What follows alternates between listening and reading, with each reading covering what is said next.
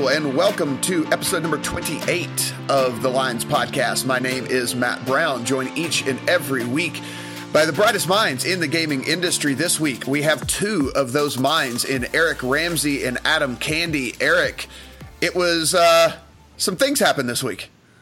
I'm exhausted, man. It's only Thursday, and I'm worn out from this week of news. We got plenty to talk about today. Adam, how are your wrists? Do you have carpal tunnel from all the typing you've been doing over the last few days? Gentlemen, I'm not going to lie. I'm actually posting a story while we can. As you should. I mean, I do not want to keep you from your duties of everything that goes on over at LegalSportsReport.com. Be sure and head over there for all the written versions of everything that we're going to talk about here. Of course, thelines.com as well, onlinepokerreport.com, and all of our sister sites out there doing a great job covering all the things that have been going on over the past week. We are on iTunes. We are on Stitcher. We are on Spotify. We would love a rating. We would love a review. We would love a subscription. So please do all of those things and be kind. Even though Eric has an underscore in his Twitter handle, please be kind and don't take it out on him, on our reviews, just because Eric can't find a Twitter handle that doesn't have an underscore. Blame the other Eric Ramsey, right? Not me. Yeah, that's the way to look at this. Quick hits as usual, and then get into some really, really big topics here that happened this week. But let's kick things off here, Eric, with you and talk some Colorado. Things looked like maybe there was a path to success there, but it looks like you're going to kind of pump the brakes there.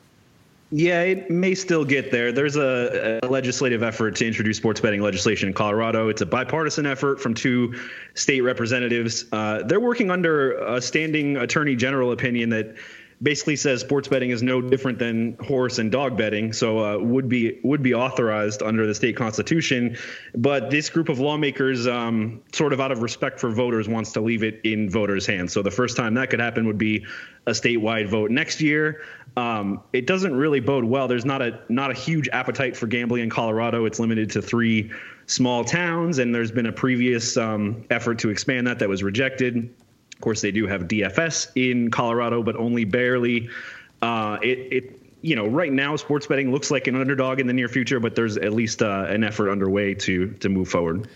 Yeah, Adam, I know a bunch of guys that live in Colorado. Actually, it's a very big hotbed for big DFS players and things like that. And I know they were pretty excited about this happening in Colorado because, it might have even been us at LSR that brought it to light that there was at least a path to success there in getting that going. But I guess I can't really blame the lawmakers there in the great state of Colorado. When you look at the history in Colorado, you see cautious legislators, cautious voters. You only have 3 casinos in remote areas, and those 3 casinos made it very clear through the Colorado Gaming Association that if the effort went through the legislature, they would fight it to make sure that they were the only ones who had the right to offer Colorado sports betting. And that's not really a path to success when you look at where the people are in the Denver metro area. So going slowly here, probably based on what they understand about who they're representing, is a good play. So, Adam, there's another state out there, Virginia, that has some interesting stuff going on with them as well when it relates to sports betting. Yeah, state delegate in Virginia has announced his plans to put forward a sports betting bill that could get Virginia up and running within 2019. Now, they're going to join a number of other states that are trying to get something done legislatively in 2019. We haven't actually seen the bill yet, hasn't been pre-filed. But what's interesting there is you could see a race to the start line between Virginia and Washington, D.C., and we know how much overlap there is between the metro areas there. So Washington, D.C. has an effort going through the city council right now that's already had a hearing. They're looking at potentially spring for getting something passed and going, and within the summer months being up and running. So you could have both Virginia and D.C. with sports betting pretty soon. Maryland looks to be a little bit lagging behind. They have some more complications with the state constitution there. Eric, we understand that it is a small little addition to this great union of ours, but we are not going to get by here and not mention Rhode Island on this podcast. And Eric Ramsey, you are going to tell us what is going on in the great state of Rhode Island. Don't you minimize the small states here. Our two smallest states in the union both have legalized sports betting. Of course, Delaware is live. The first one to go live after the Supreme Court ruling. Rhode Island is not yet live. The date kind of keeps sliding back a little bit. When they first passed the law, they were eyeing up October 1st. Obviously, that didn't happen. Then November 1st. Here we are on November 1st, and it's not live yet. Still, last update, it sounds like we're still targeting sort of a mid-November, late November launch. Remember, this is only 2 brick-and-mortar casinos on site only, but it is, these are will be the sports books to the Boston metropolitan area when they're up and running. So certainly some significance in the region up there, despite the size of the state. Adam Candy, how many times have you visited the great state of Rhode Island? Oh, you walked into a trap that time. My dad lived in Rhode Island for a while when I was growing up. I actually spent quite a bit of time in Providence. Oh no, I believe it. You seem like a guy that's been to Rhode Island. When I look at you, I see a guy that's been there. The Rhode Island just sweats out of my pores, clearly, Matt. Yeah. I mean, when I saw Adam Candy, the first thing I said is I bet that guy's been to Rhode Island. I really did. It's something that probably Delaware too, I would imagine. Looks like a Delaware guy too. Yeah, he's been there. He summered in Delaware, I think. Is what was going on. Summering in Delaware was part of the Candy family tradition. All right, let's Adam, let's talk a little bit about Pennsylvania here. I mean, obviously this is the big in our industry. This is the big state that everybody is watching. What's the latest coming out of there? So we have 3 more applications that are moving forward in Pennsylvania through the Pennsylvania Gaming Control Board for a total of 5. But launch is not coming as quickly as was previously expected. There was a lot of talk about the November date being a possibility for Pennsylvania, and it's starting to look like this is going to get pushed into next year, perhaps first quarter, maybe even second quarter. So Pennsylvania, there's a chance, might miss out on an entire football season. And beyond that football season, also allow New Jersey to become a pretty mature market before Pennsylvania really gets in on things here. And I know Eric can probably add a little bit to that as well. Yeah, I mean, obviously, most of the attention these days is turning to Pennsylvania. It's going to be, the most populous state with sports betting. It's in a great spot, obviously. One little interesting tidbit that did come from the meeting this week is that the executive director there's not another meeting till November 28th, but the executive director basically asked for permission to approve these operators prior to or surrounding the meeting, and the board said he could. So essentially, if an operator does come forward that meets all of their requirements, there could theoretically be approval before the meeting in November. Most operators we're talking to are targeting sort of December, maybe Q1 next year. The only silver lining here is that since they're trying to online gambling and sports betting together, some of these operators will be able to launch their full suite of products at the same time. Thinking of guys like Caesars and Parks that are planning to do all verticals, there's a chance we could roll this all out at once together, maybe around the first of the year. Yeah, this is certainly the talk, even around, people super involved around here. I've talked to in the last couple of days here, just people who are, invested in the industry and whatnot. And the first question I keep getting asked is, what the hell is going on with Pennsylvania? It seems like everybody is kind of waiting on pins and needles for Pennsylvania because, it is a super key state, like you mentioned, Eric, when it comes to population. I mean, this is we again, obviously we don't know how to project revenue here because we were, I set the line at 295.5 million or whatever it was, but it seems like the potential here for this state, especially considering it's outside of just strictly sports betting as well. I mean, obviously they're looking at poker and casino and whatnot, that this could be just an incredibly lucrative state. Yeah, the poker and casino side of things are especially relevant with the proximity to New Jersey, which has, a very mature online gambling industry. But also, we just think of the sports landscape in that little corner of the country with the New York area and Philadelphia and the Jersey teams. It's just such a ripe area for sports betting. And as I sit here and record this from beautiful Biloxi, Mississippi, down here checking out these newly legalized sports books, went around, did a tour last night, went to each and every one of them and saw what they had to offer, and it's pretty interesting. A lot of them are taking the approach which we've talked about on this podcast before, of the more casual kind of living room type feel. One of them is basically just nothing more than a restaurant even. And, just a bunch of tables where you eat and sit there and watch the games and everything like that. The reason I bring up that I am down here, because I will be leaving here to head over to Louisiana. And in Louisiana, there will actually be a measure on the ballot on Tuesday whether they are going to allow daily fantasy sports for money. It is a parish by parish vote. So if you are unfamiliar with how Louisiana works, you live in a county in Louisiana, you live in a parish, and in a parish is, listen, it is one of those things where, it could get weird if some of these parishes don't, vote for it or whatever. But that being said, the majority of the population is in, very small amount of the parishes. I mean, when you look at the concentration of population in Louisiana, you're talking, Shreveport, Lafayette, Baton Rouge, New Orleans, and that's about it when it comes to, the bigger cities within the state and stuff like that. So pretty interesting, though, Adam. I mean, I think this is probably kind of the litmus test, too, as to whether we will see anything going on in Louisiana for sports betting as well, because if they can't pass daily fantasy sports, it seems like it's going to be pretty difficult to pass sports betting, because it will have to go through the same process. That's the sense we got from the article we had at LSR this week. Nick Garcia wrote a piece on that upcoming referendum. And the other interesting part I think we saw that came out was FanDuel putting about $150,000 behind an effort to get people to vote in favor of that, behind a shell group, as it were. But legislators are definitely keeping a close eye on how this goes to decide whether or not they want to try to move forward with sports betting. And as you're seeing right now, being in Mississippi, I mean, that state has a stranglehold on the South at the moment.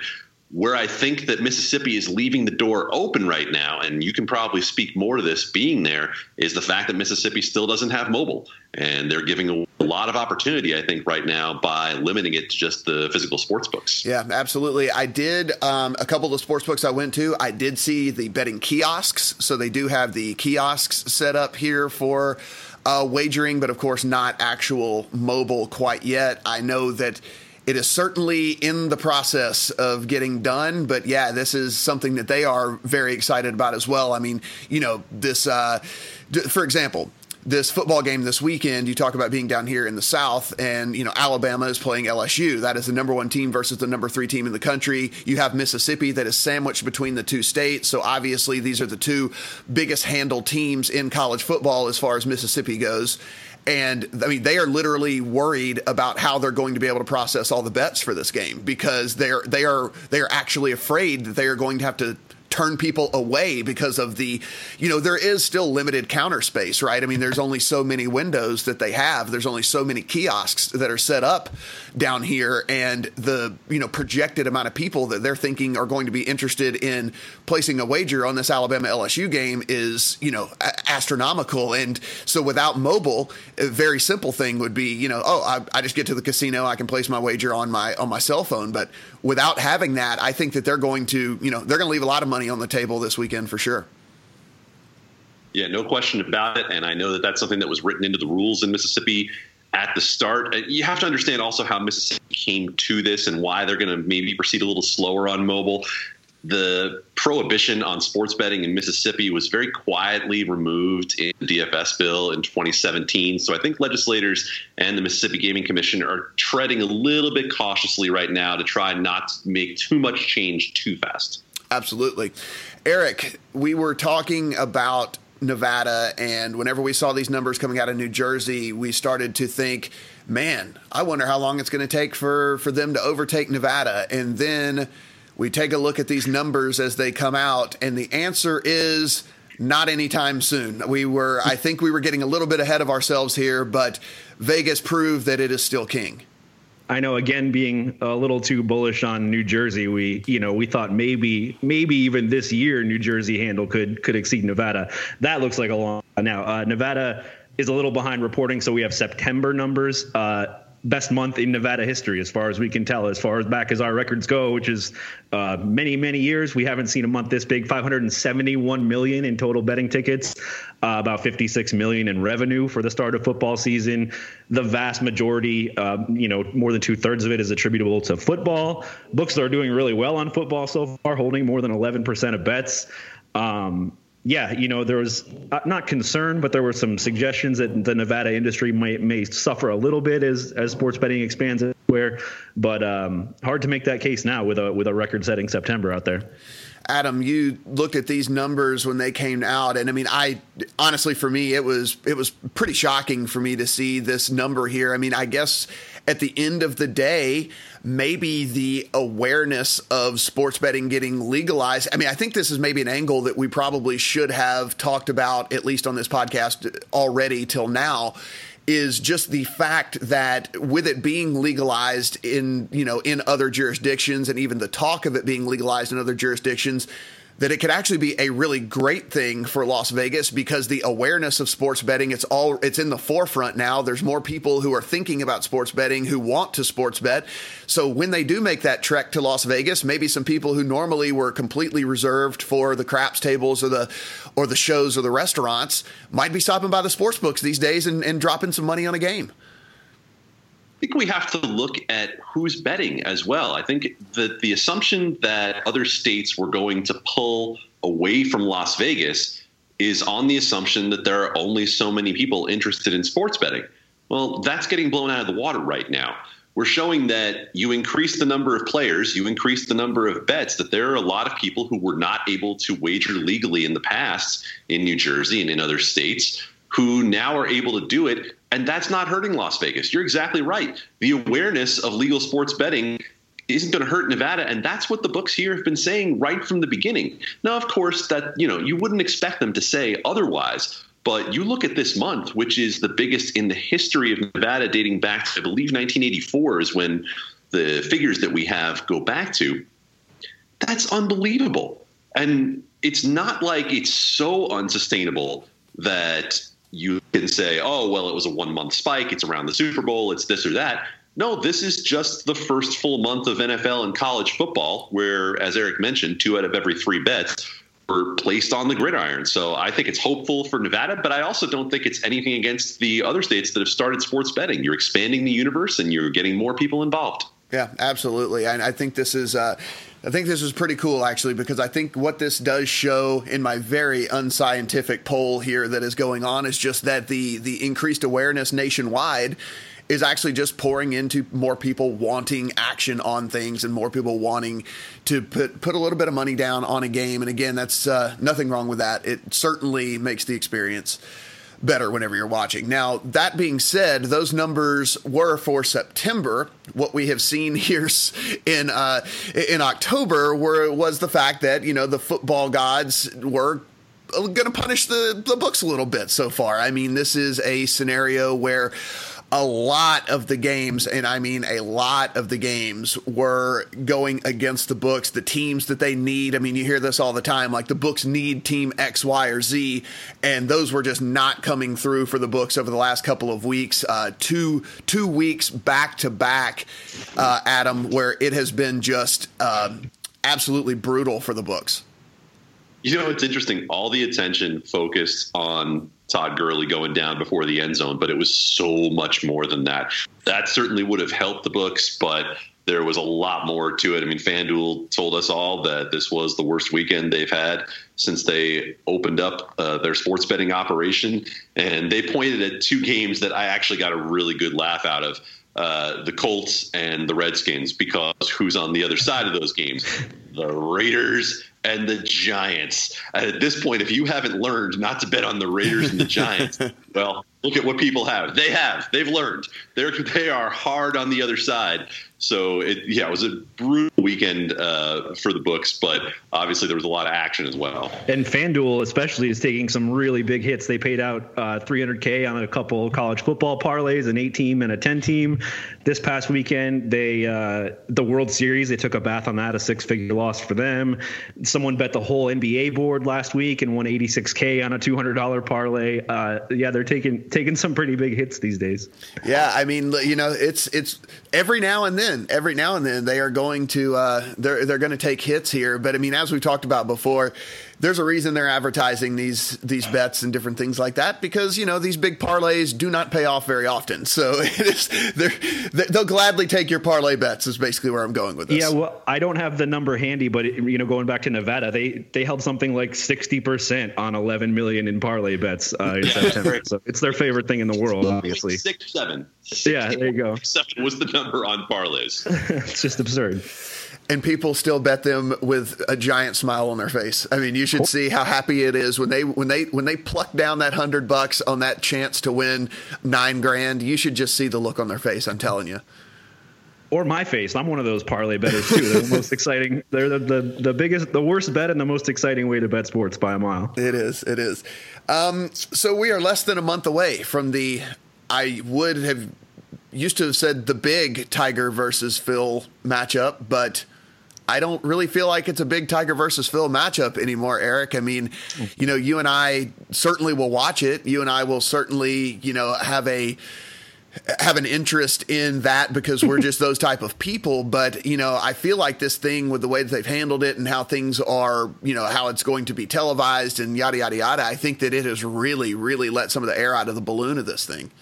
Now I'm more let out than I was before. I'm still fairly excited about it, but yeah, they're maybe not doing as much as they could do with it. If you guys don't know, November 23rd, the day after Thanksgiving, Tiger and Phil playing a $9 million head golf match in Las Vegas.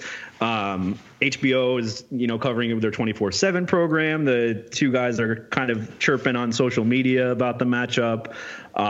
Sports books are going to have a blast with it.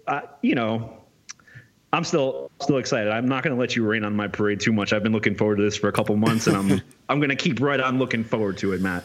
Yeah. I mean, I guess at the end of the day, it's going to be more of a betting event, I think, than even a spectator event. And I don't know how many casuals are going to pluck down the 1999 to take a look at this, to be perfectly honest with you. But Adam, I mean, one of the things that we look at from a betting aspect is, since they know so far in advance what's going on, they know the players, obviously they know the course and the holes. So there's going to be, individual hole props. There's going to be all kinds of things like that going on. I mean, I guess the most interest I have in this at this point is to see how the books handle the betting aspect of it, because I think that it's kind of a sign of things to come in the future, especially for golf, where I think we've all agreed on this podcast several times where golf has a very interesting spot where they're able to do, in play, and I think capture some new audience, because there is, by the time a guy tees off and the time he hits his second shot is a few minutes. And so there's plenty of time to put up some sort of prop bet as to,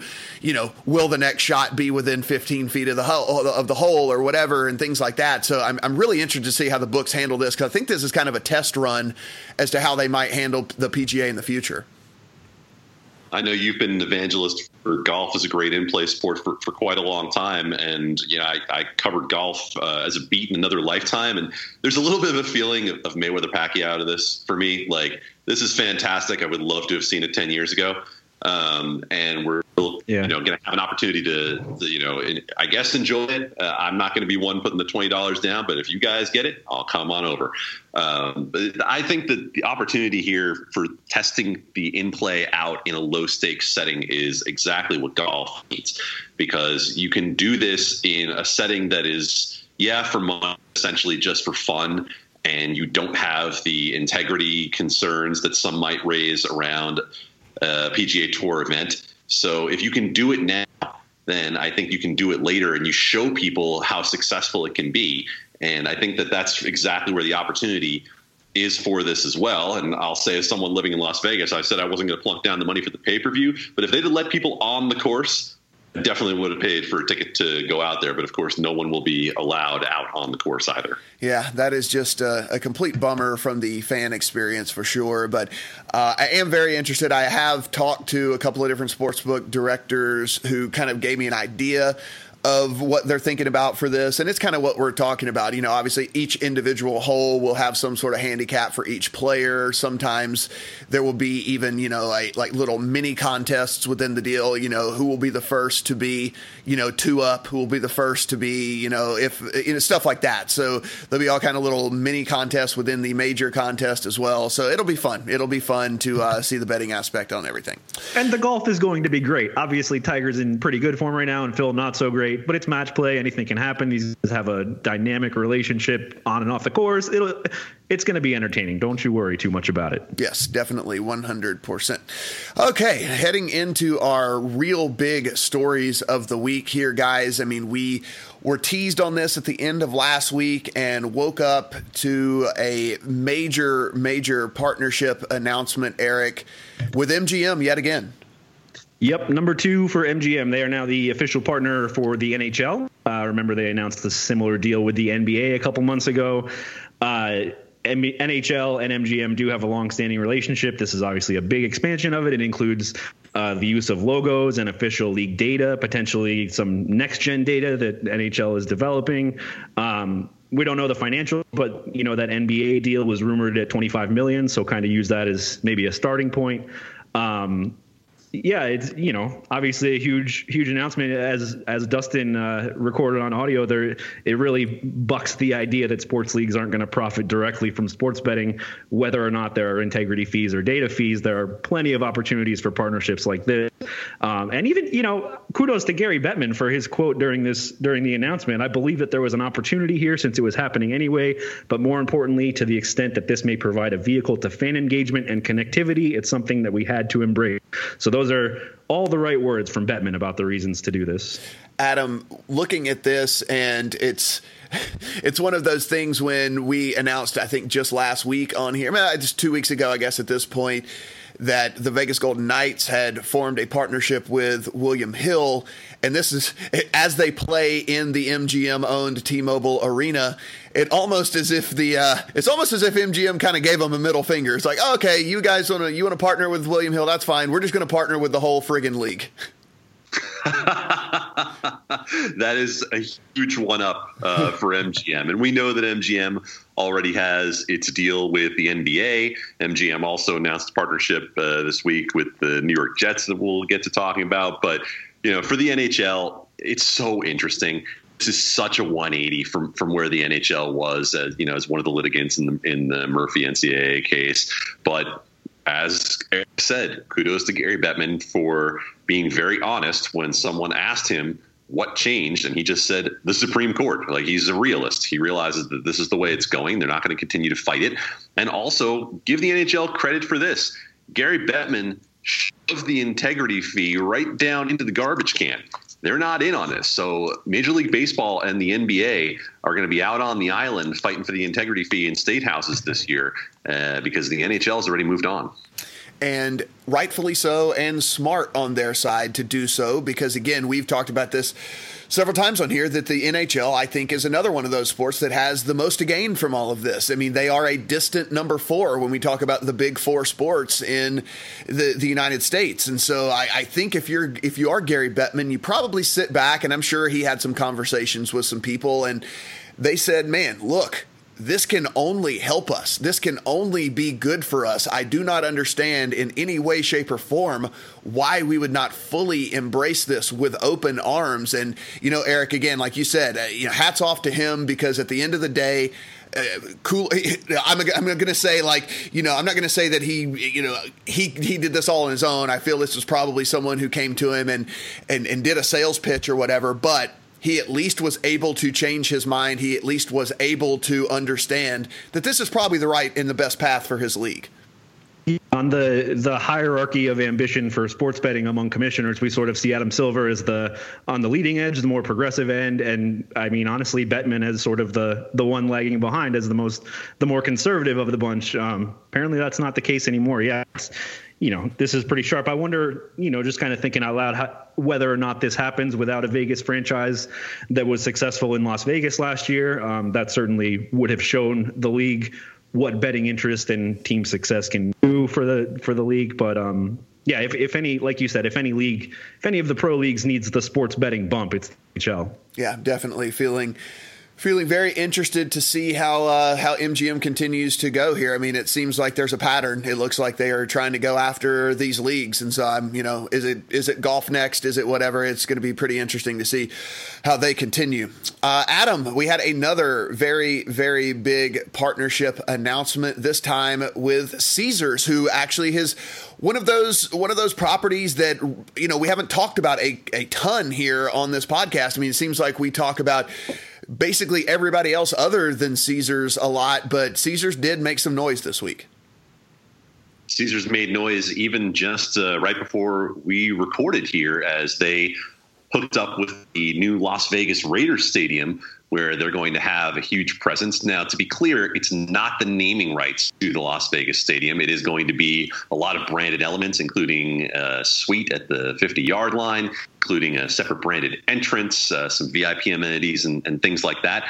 And Caesars also jumped in with the New Jersey Devils and the Philadelphia 76ers for a partnership in those arenas as well. Now, there's a natural connection there between Josh Harris, the owner of the Devils, and the Sixers, with his private equity group, Apollo. They have an interest in Caesars. They were, of course, one of the ones who were participating in that leverage buyout about 10 years ago with Caesars. So there's a natural connection there. But I think we got focused on MGM because they jumped out there with the NBA. They also have the market access deal with Boyd. So MGM and Boyd kind of made their place in the national market. And we kept waiting to see where Caesars was fit into everything. I mean, they have a presence in New Jersey and Mississippi, but nothing national that kind of went on the same scale as what we saw with MGM. And still, really, we're still left waiting for that. But we also are starting to see what their plans are and where they might fit into the landscape.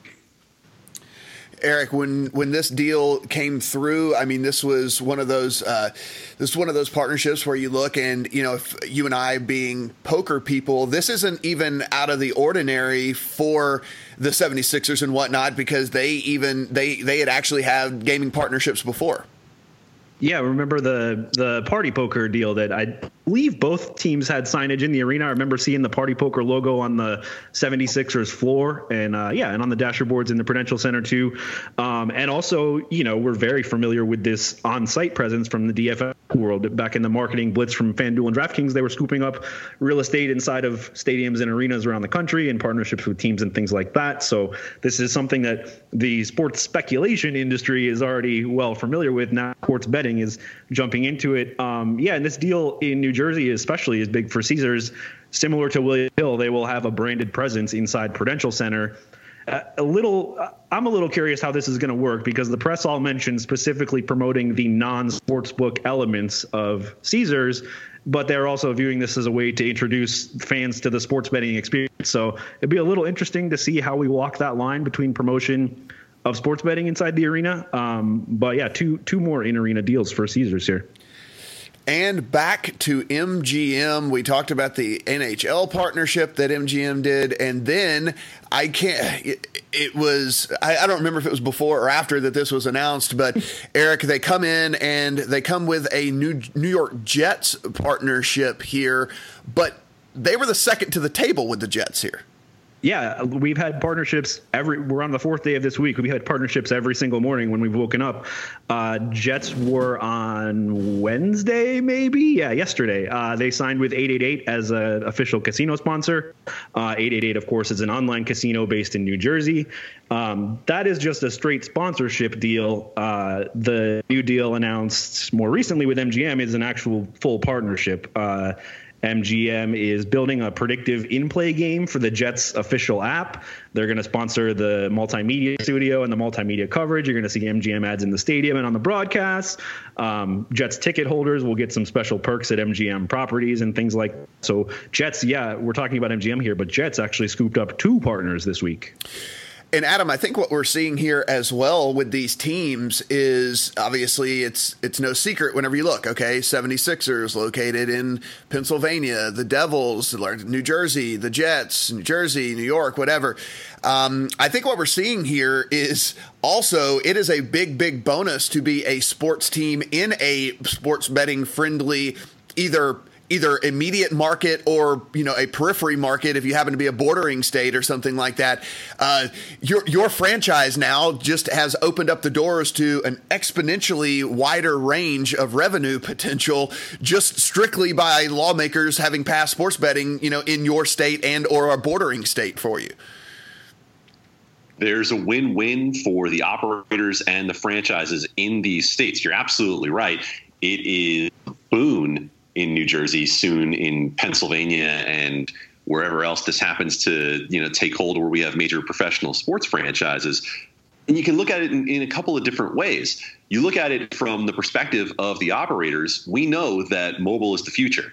You can look at New Jersey and see that in New Jersey, mobile already has surpassed land-based revenue. That happened in September. And look at the William Hill deals and look at the Caesars deal, and you see that they're not going to go ahead and put a physical sportsbook inside the arena. And as Gary Bettman said, why? Everyone's betting on their phone anyway. So for the operators, this is a brilliant chance to push their mobile apps. And this is a brilliant chance to grow market share in terms of mobile.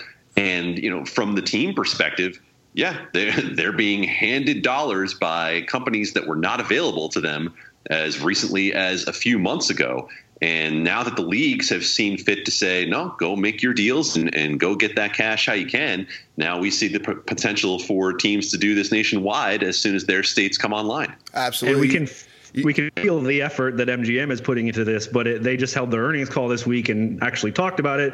The CEO said they're still in discussion with, quote, a vast number of other teams. So, expect MGM to keep leading this charge. Yeah, and if you are, if you're the owner of the Detroit Lions, or if you're, you're the Chicago Bears or something like that, you're probably putting in a couple of phone calls to your guys saying like, hey, let's go ahead and shove this through in 2019. How about it? Let's go ahead and do this. Let's get this going here. Yeah, there's even, the stage is already being set a little bit. We talked about Horseshoe Baltimore and the Baltimore Ravens. Obviously, sports betting not legal in Maryland, but that's sort of a placeholder deal for that. There's also a relationship in Louisiana, which we talked about, between Harrah's New Orleans and the New Orleans Saints. So there are some of these little placeholder deals in place in markets without sports betting too. So we've had a really happy podcast up until this point, Eric. Like everything's been happy. We like to talk about how everything's going great. And, sometimes everything doesn't always go great. And so tell us about DFS in New York, because I hate that we have to end this thing on a downer, but it is what it is. We are here to inform the people. The reason you guys listen, you want to know what's going on in this week in gambling. So here it is, Eric. What's going on with DFS in New York? It's too bad my fellow New Yorker, Brett Colson, isn't with us this week to commiserate here. But, long story short, the fate of fantasy sports in New York is in a little bit of jeopardy all of a sudden. It's a little complicated. I'll try to give you the backstory quickly here. Back in 2015, the Attorney General, his name's Eric Schneiderman, he shut down the DFS sites as gambling. Courts ruled against the operators, made them temporarily pull the plug. It didn't last long, though. The year after that, lawmakers very quickly passed an enabling law that carved out DFS as a game of skill under New York law. So operators were allowed back into the state then, and they've been serving the state since 2016. After that law was passed, though, an anti-gambling group led by our friend Les Bernal, it's called Stop Predatory Gambling, filed suit against the law, basically arguing that the legislature did not have the authority to expand gambling. They view DFS as a form of gambling, and that requires a voter referendum. So that lawsuit 2 years later has finally reached its first decision, with the courts ruling in favor of the anti-gambling group. This could put the future in jeopardy. Nothing will change in the short term. The cases against the state will appeal. It will automatically receive a stay on the injunction, so the sites will continue to operate. It's going to shake out through courts for the next couple years. It'll be a long process, but this matter that we thought was settled is suddenly reopened with some troubling prospect in the future. Adam, we were having such a good podcast. Why we let this guy on here, bringing the bad news and guys. Stuff? You think it's bad news for you? I'm the one here in New York that has to deal with it. Oh, no. I'm so sorry to hear that, Eric. Yeah, I know. I don't know. I mean, we can kick him out next week and have an all happy podcast. What do you think about that? I forget that I'm talking to two guys who live in a state without fantasy sports as well. So we'll all be in the same boat if this goes to completion, unfortunately. I mean, if I guess what we can say to this is Chris Grove, obviously very much smarter than all of us when it comes to this stuff. He thinks that this is basically just something that is non-actionable, at least for the time being. I've seen him kind of go back and forth with people on Twitter, and his opinion that this could, if anything, like drag out in the courts for several years even. Yeah, it does. It's a little interesting in the context of sports betting, as New York is one of the states trying to move towards that. But from where I sit, it looks to me like the state is pretty incentivized to keep fantasy sports industry rolling. They make about $5 million a year in tax revenue from DFS. And yeah, Gary Pretlow, our gaming legislation friend in New York, called this ruling ridiculous. So sounds like lawmakers are going to work to fight this court ruling. Man, next time we're going to put the sad stuff at the top. We definitely should have flipped it. Yeah, we're just going to put the sad stuff at the top and then come with all the good stuff at the end. I feel like we almost let the listeners down here. I feel like we almost did. Adam, do we have any happy news we can just throw in here? Yeah, I was going to say, Adam, like do something funny. Like tell someone a joke or something. I mean, let's end this thing on a good note here. Oh, I'm not going to tell anybody anything funny. I'm going to say to all you out there who believed in Fitzmagic, or more importantly, who had the Bucks at the point, you had a little something happy happen this week, didn't you? Good on you. Oh, man. Guys, it has been fun. Thanks for listening to episode number 28 here again. We are on iTunes. We are on Stitcher. We are on Spotify. If we have done anything here that makes you want to listen again, we would really appreciate a subscription. We'd really appreciate a rating, a review, all the different things like that, because it certainly helps us spread the good word here that what we are trying to do on this podcast. Eric, if they want to find you on the Twitter machine, how do they do that? At Eric_Ramsey. And if they want to find you, Mr. Candy? Adam Candy, 2 E's, not a Y. You can find all of our written content, legalsportsreport.com, onlinepokerreport.com, thelines.com. Be sure and go and get all of that news as the week progresses. We appreciate that as well. Guys, if you want to follow me, I am at Matt Brown M2. We will see you guys next week.